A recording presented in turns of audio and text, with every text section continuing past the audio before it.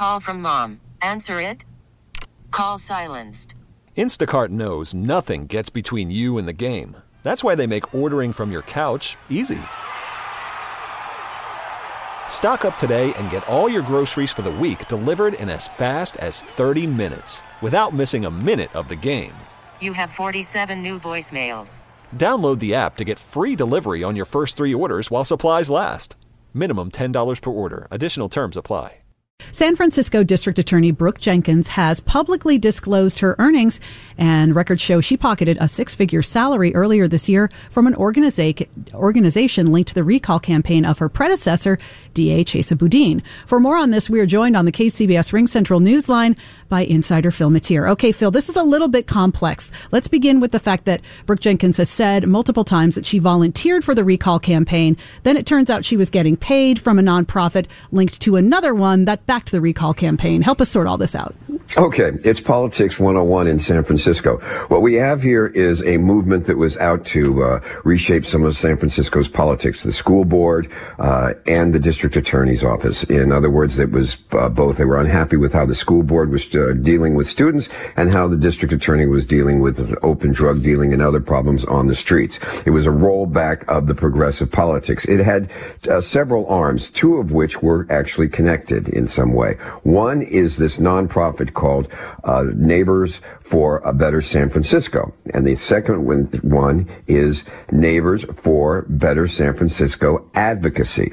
Now, here's the difference. Neighbors for San Francisco is a nonprofit group, an advocacy group, but not involved in elections. They're barred from doing elections. They can do research. They can go out and they can, prompt conversations. That's where Brooke Jenkins landed a job after she and about 50 other district attorneys exited Chesa Boudin's shop over differences in opinion on how he was handling the law situation in San Francisco.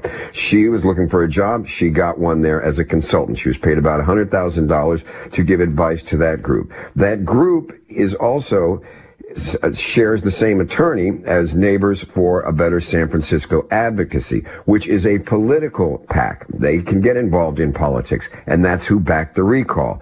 So what she was doing was working for Neighbors for a Better SF, getting a check from them while volunteering for Neighbors Advocacy during the campaign. So she was an impromptu spokesperson being paid by the PAC. Not by the PAC, but by the nonprofit. So, in terms of any legal impropriety, we're not talking about that. What we're talking about is an ethical concern. Yeah, that would be it. And ethics are in the eyes of the beholders. That's a very good point, Eric. In terms of legality, is they're not supposed to. She doesn't appear to have broken any state or local laws on this.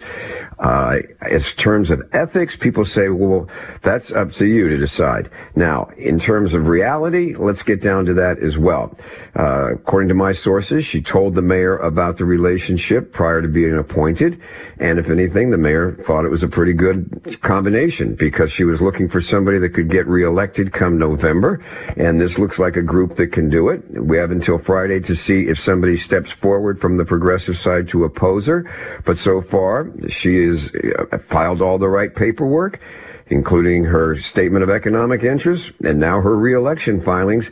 It's interesting to see how this came out one after the other, but that's the way politics works as well. Timing is important, and this came out before she said she was running again. All right. Well, we thank you very much, Phil. KCBS insider Phil Matier, who will be back this afternoon at 5:50.